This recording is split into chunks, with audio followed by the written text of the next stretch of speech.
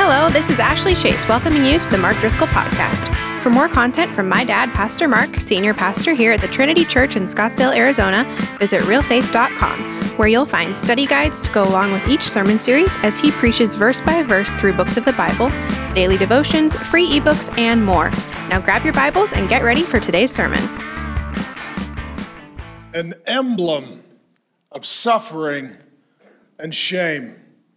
Those are the words that an old Christian hymn uses to depict and describe the execution, the crucifixion of our God and Savior, Jesus Christ. When Jesus was a little boy, there was a Jewish uprising against the Roman government, and they responded with a mass crucifixion of God's people.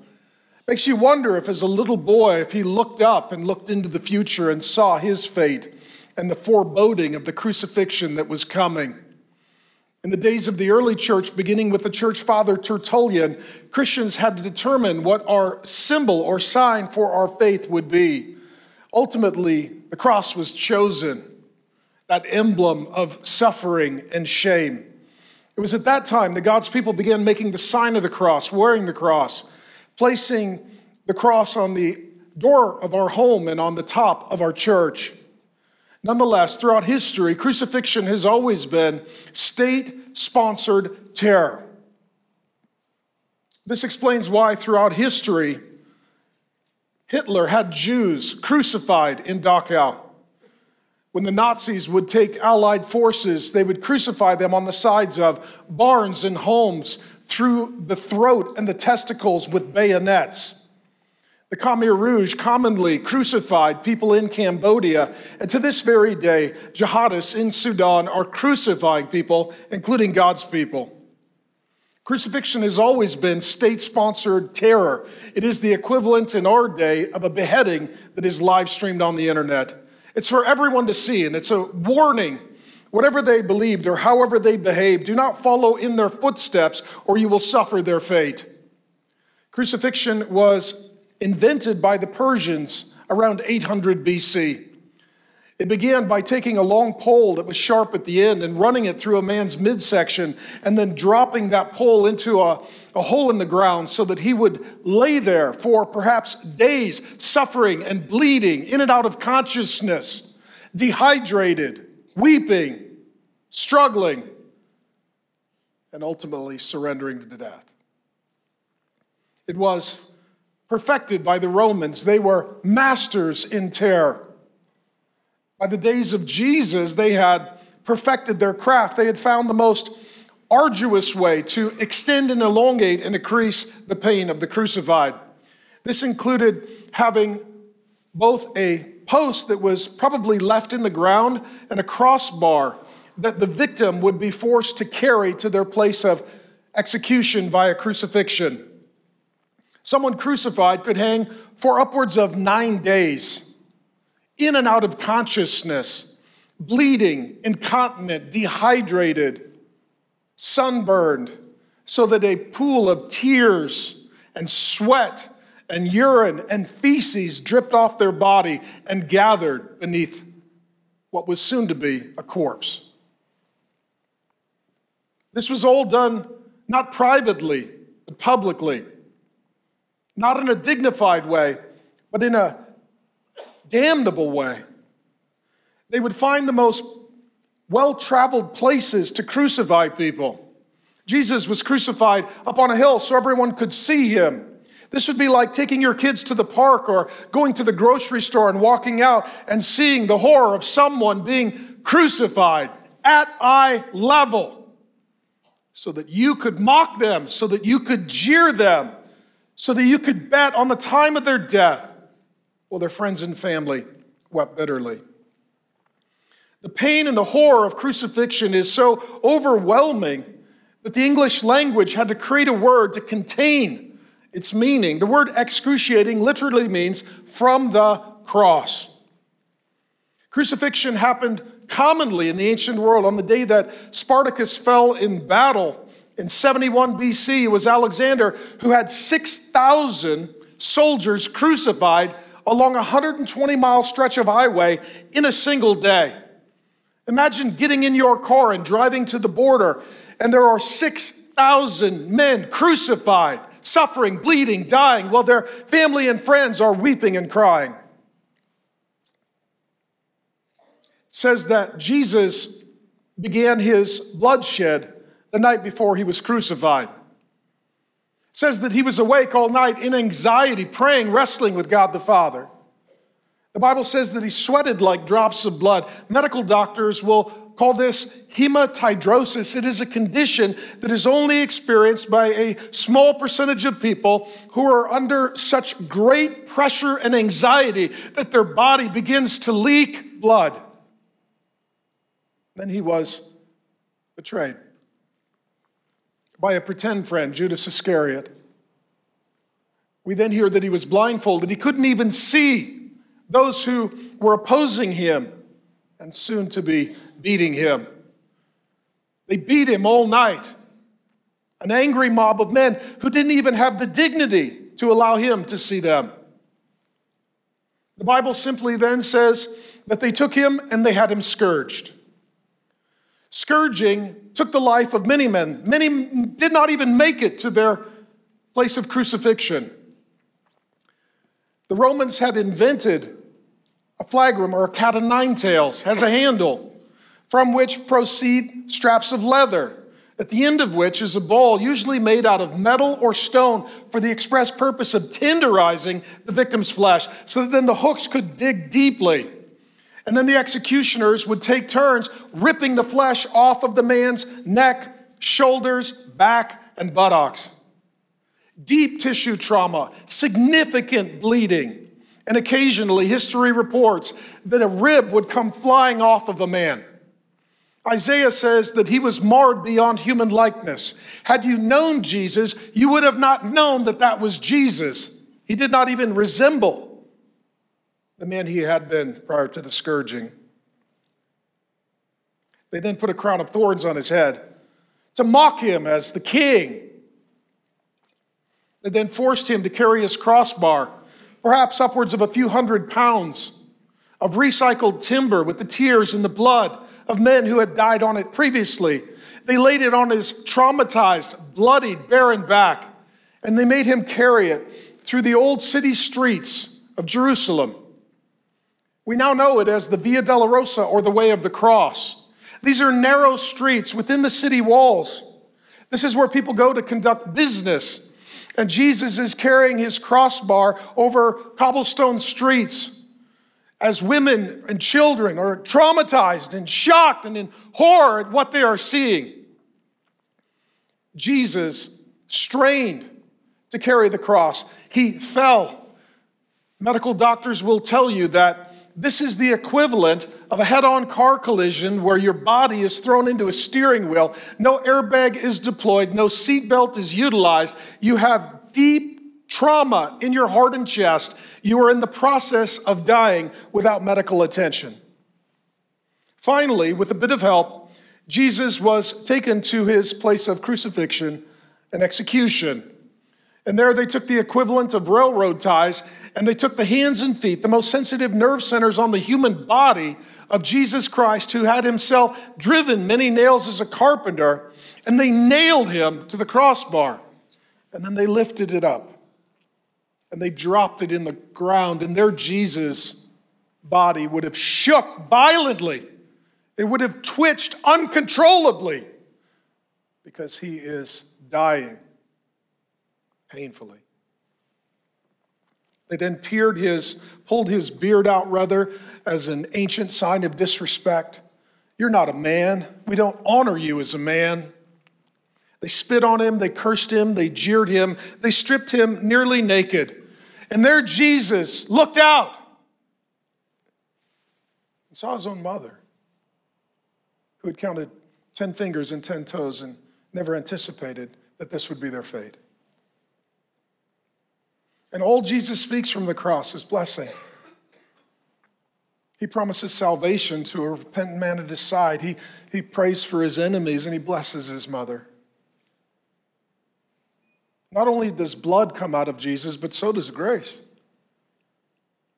To silence him, the soldier took a sponge, sopped it in wine vinegar, put it on the end of a stick, and shoved it into his mouth. That was likely part of the Roman soldiers' field kit when they would head off into battle in the middle of the wilderness.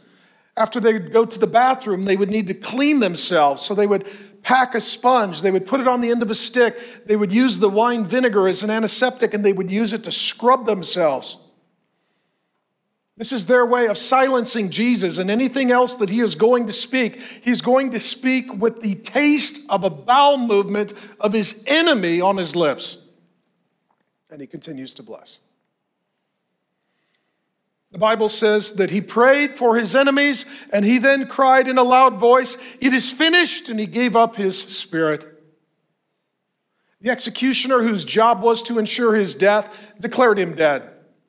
To ensure he was dead, they took a spear, they ran it under his rib cage, puncturing his heart sac so that water and blood flowed from his side, and Jesus Christ literally and metaphorically died of a broken heart.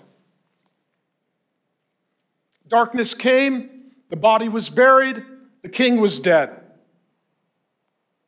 The question is, why did he die? I'm going to give you 12 reasons Jesus died for you. Number one, Jesus died to take your place. 1 John 4:10 says this is love, not that we loved God, but that he loved us, and he sent his son as an atoning sacrifice for our sin. So I must speak of sin. When I speak of sin, I have sin, we have sin, but I'm going to talk about your sin, because your sin is your biggest problem. You are not a good person. You are a bad person. You are not a victim of everyone else. You are a villain, and God is your victim. You do not have a good heart. You do not have good days. You're a sinner. And before you can receive any good news, you must accept the bad news of who you are. Because Jesus Christ doesn't just accept you. He needs to forgive you and die for you and change you. That's how deeply, profoundly flawed you are. You are a sinner by nature and choice. It is a condition that results in action. Jesus doesn't need to just make you better. He needs to make you new. You've sinned in your thoughts. God knows your thoughts. You've sinned with your words. You've said things that should not have been said. You've sinned with your hands. You've touched things and people that were none of your business. You've sinned with your motives. God knows your heart. And oftentimes when you do a good thing, it's to get their praise and your benefit. And it's just sin in a despicable, damnable, and deceivable way. You are a sinner by commission and omission. You have said and done things that should not have been said and done. And you have failed to do the things that God made you to do. And to say the things that God has made you to say. And believe the things that God has made you to believe. And to give things that God has made you to give. Scholars will call this penal substitutionary atonement. Atonement literally means at one meant. It's bringing two people together who had been adversarial. Penal is that there's a penalty to be paid for the sin that is committed. And substitution is that Jesus dies in your place for your sins.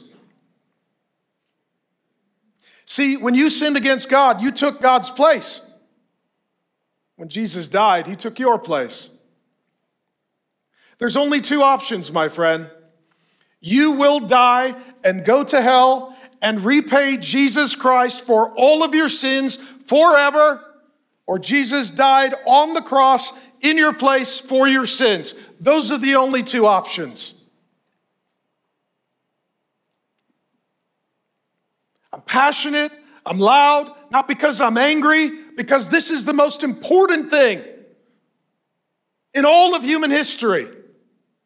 It's a fearful thing to fall into the hands of a living God. Do not be deceived. God will not be mocked. You will reap what you sow.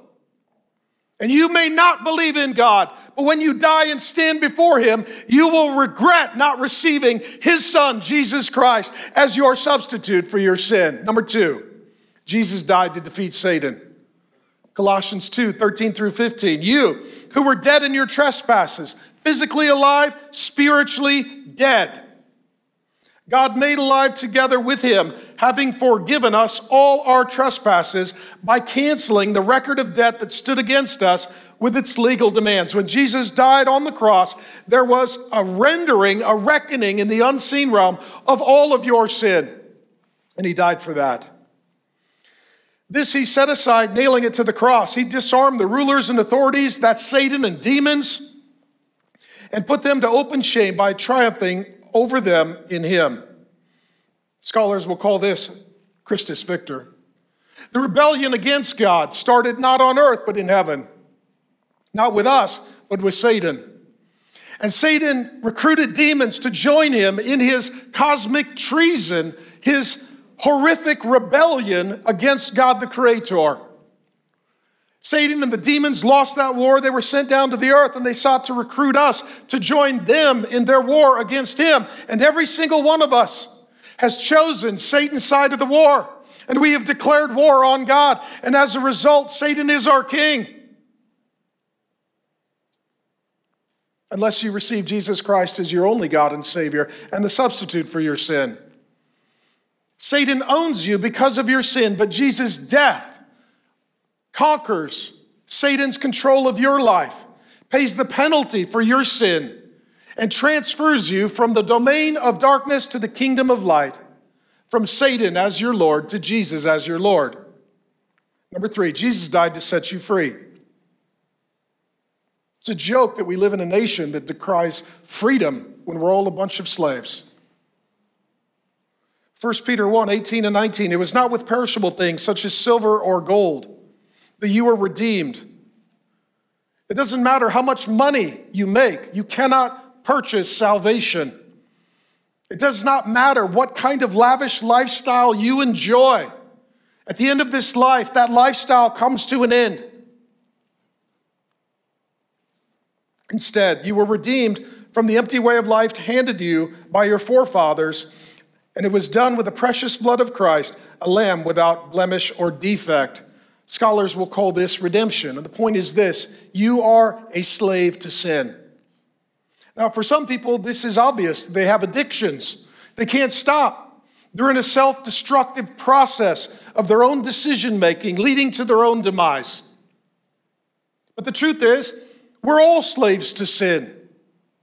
And if you disbelieve that, prove me wrong by being perfect. And the fact that you and I cannot be perfect is simply because we are slaves to sin.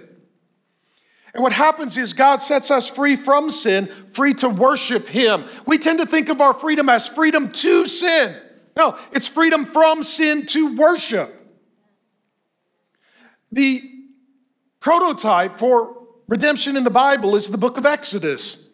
God's people were slaves. They could not free themselves. God set them free supernaturally so that they would be free to worship him.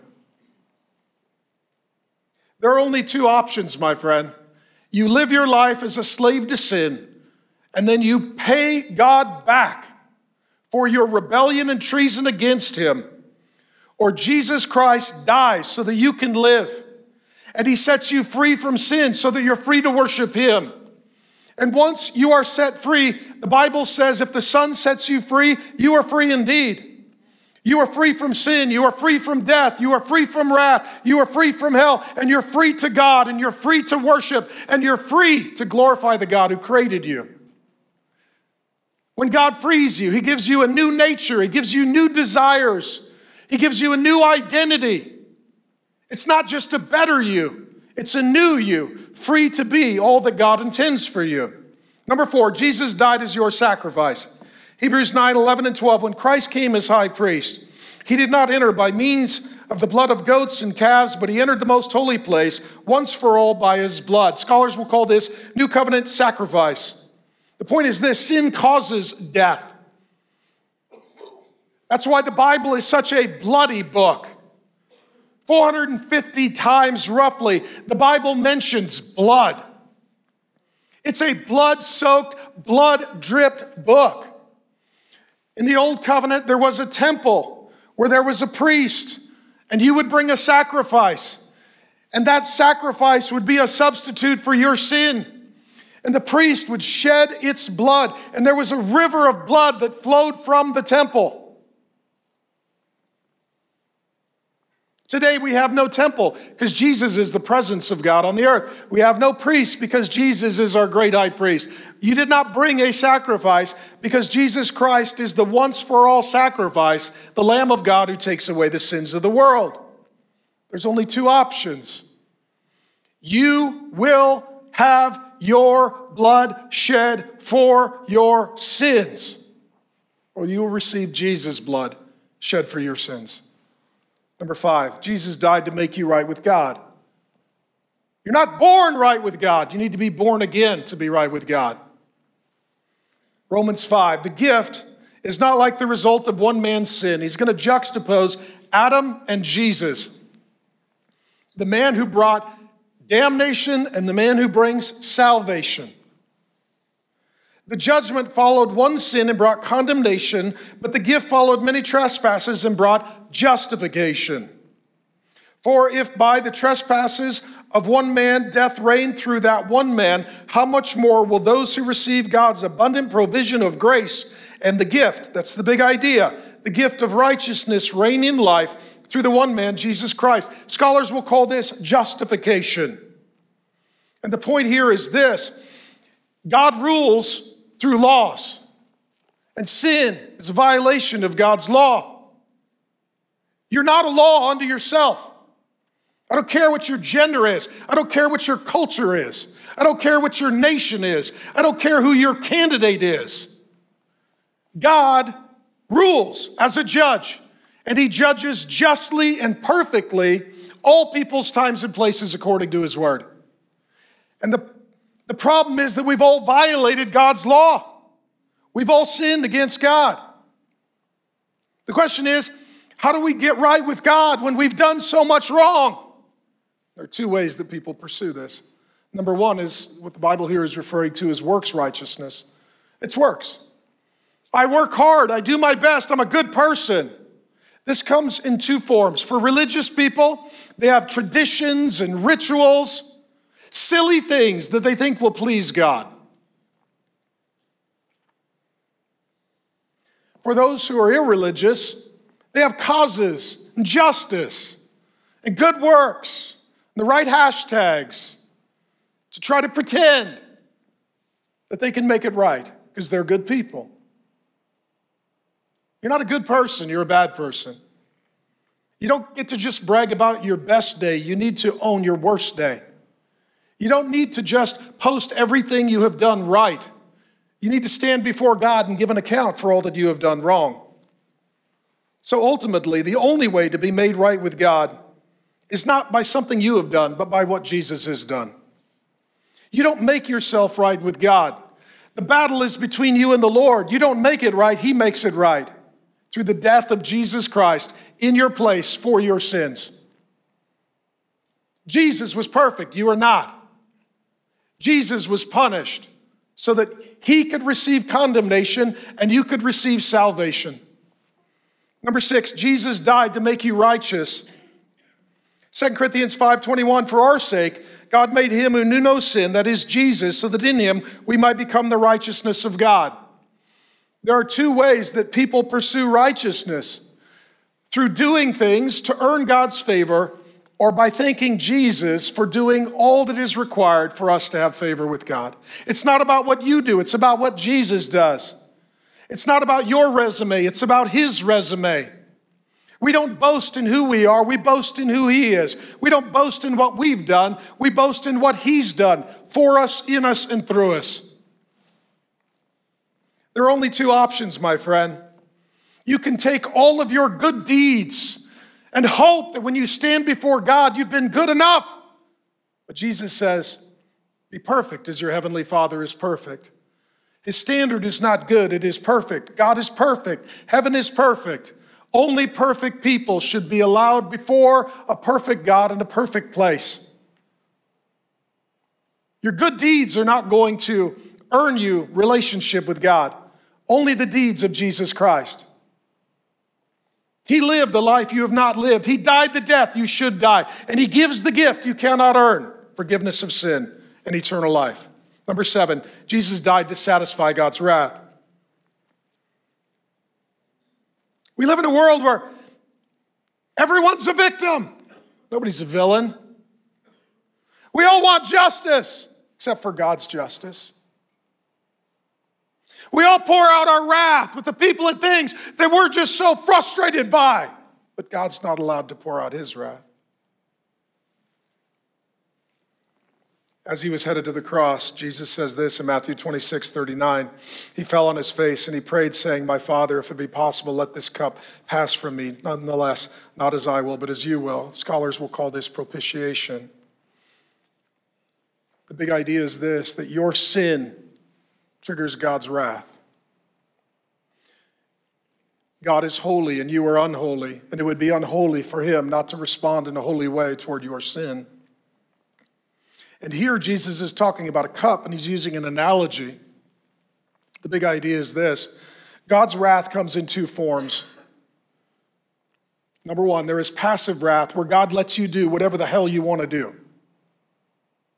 And then eventually it culminates in active wrath, where God makes you pay for all you have done. Some of you are living in the path of the wrath of God. You're in danger. There's a cup in the presence of God with your name on it. And God's allowing you to do whatever the hell you want to do. But every time you sin, that sin is accounted in that cup. And you're just filling it up. You're not getting away with anything. You're storing up everything for the day of judgment. When Jesus said, "Take this cup from me," he knew that he was going to take a cup with my name on it. And he was going to drink every drop of the wrath of God in my place for my sins. So he's up all night. "Father, if there's another way, not my will, your will be done." There's only two options, friend. Number one, you just keep filling that cup. And then you're going to die. And you're going to drink every last drop of the wrath of God. Or Jesus drank your cup and emptied it, enduring the wrath of God on the cross in your place for your sins. You are saved from God. You're not saved from your unfulfilled potential. You're not saved from your low self-esteem. You're saved from God. You're saved by God. You're saved to God. And if you're not saved by God, to God, for God, you're not saved. You're damned. Number 8, Jesus died to make you clean. If we walk in the light, a lot of darkness, hiddenness, secrecy, covert behavior, hiding, blame shifting, excuse making. We have fellowship with one another, and the blood of Jesus, his son, cleanses us from all sin. If we have no sin, I'm a good person, I've lived a good life, you have no right to judge me. We deceive ourselves, and the truth is not in us. If we confess our sins, God, I agree, you're good, I'm bad, you're the solution, I'm the problem. He is faithful and just to forgive us our sins and to cleanse us from all of our unrighteousness. Scholars call this expiation. He not only cleanses you, forgives you rather, he makes you clean. That's why God's people in the Bible, when they go to worship, they wear white. That's why a bride wears white on her wedding day. Because of Jesus, I'm clean. I'm not just forgiven and dirty, I'm forgiven and clean. Sin here is depicted as defilement, uncleanness, filth, disgusting. So you have two options. You can hide your sin and hope God doesn't see it, but he does. You can blame someone else for your sin, but God knows you're responsible. You can make excuses about your culture or the systems or your genetics. Or you can celebrate your sin. You can have pride in it. You can take it as an identity. And the things you're supposed to have a funeral for, you can have a parade for.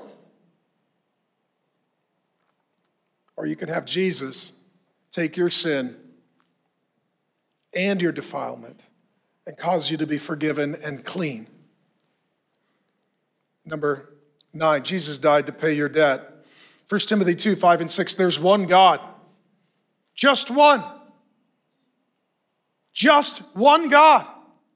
Some of you say, I disagree. Then you're wrong. And you're going to die and stand before that God.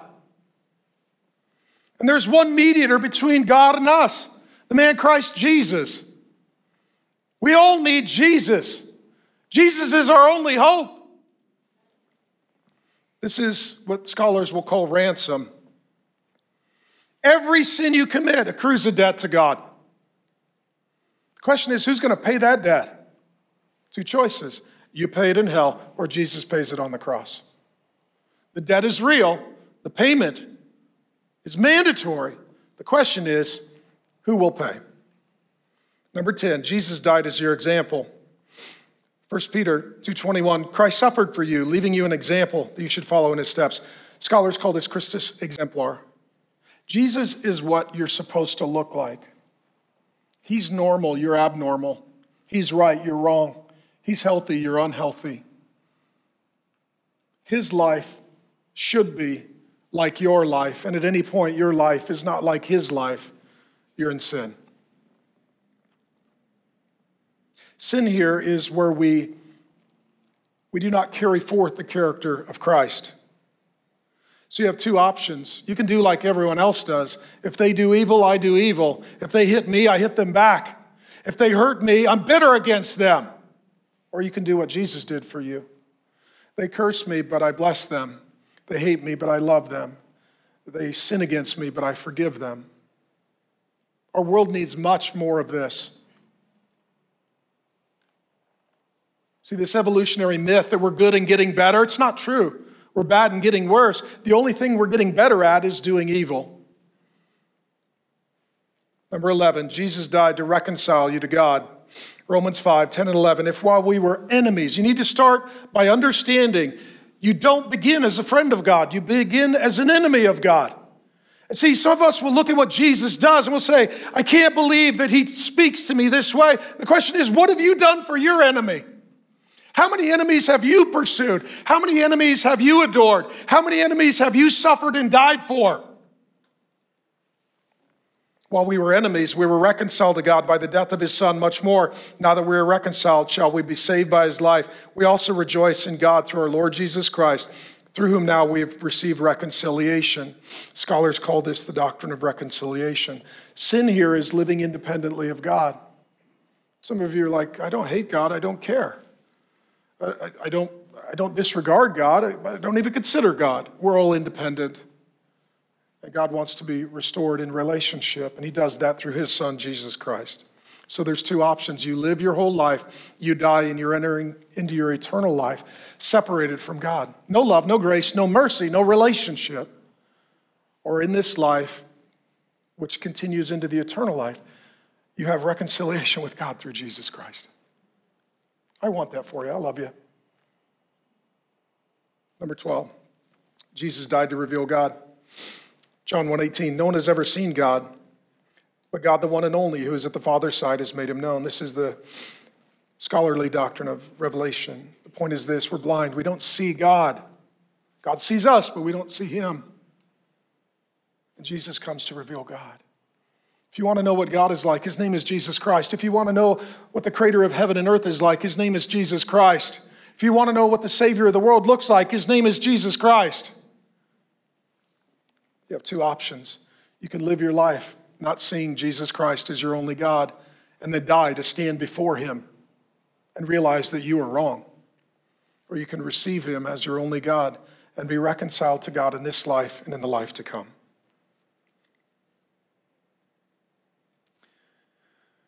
Jesus came the first time to be punished for sin. He came in humility. Jesus is going to come again, not in humility, but in glory, not to be punished for sin, but to punish sinners. As long as there is breath in your lungs, you have the most important decision you will ever make. Will I receive Jesus Christ as my God and Savior, or will I reject Jesus Christ as my God and Savior? My job is to tell the truth. Your job is to make that decision. There are two options, my friend. Jesus died for your sins, or you're going to die for your sins. We hope you enjoyed today's sermon. If you want to be a part of getting more Bible teaching out across the world, visit realfaith.com/donate. And for more content like this, visit realfaith.com. Thanks for listening. And remember, it's all about Jesus.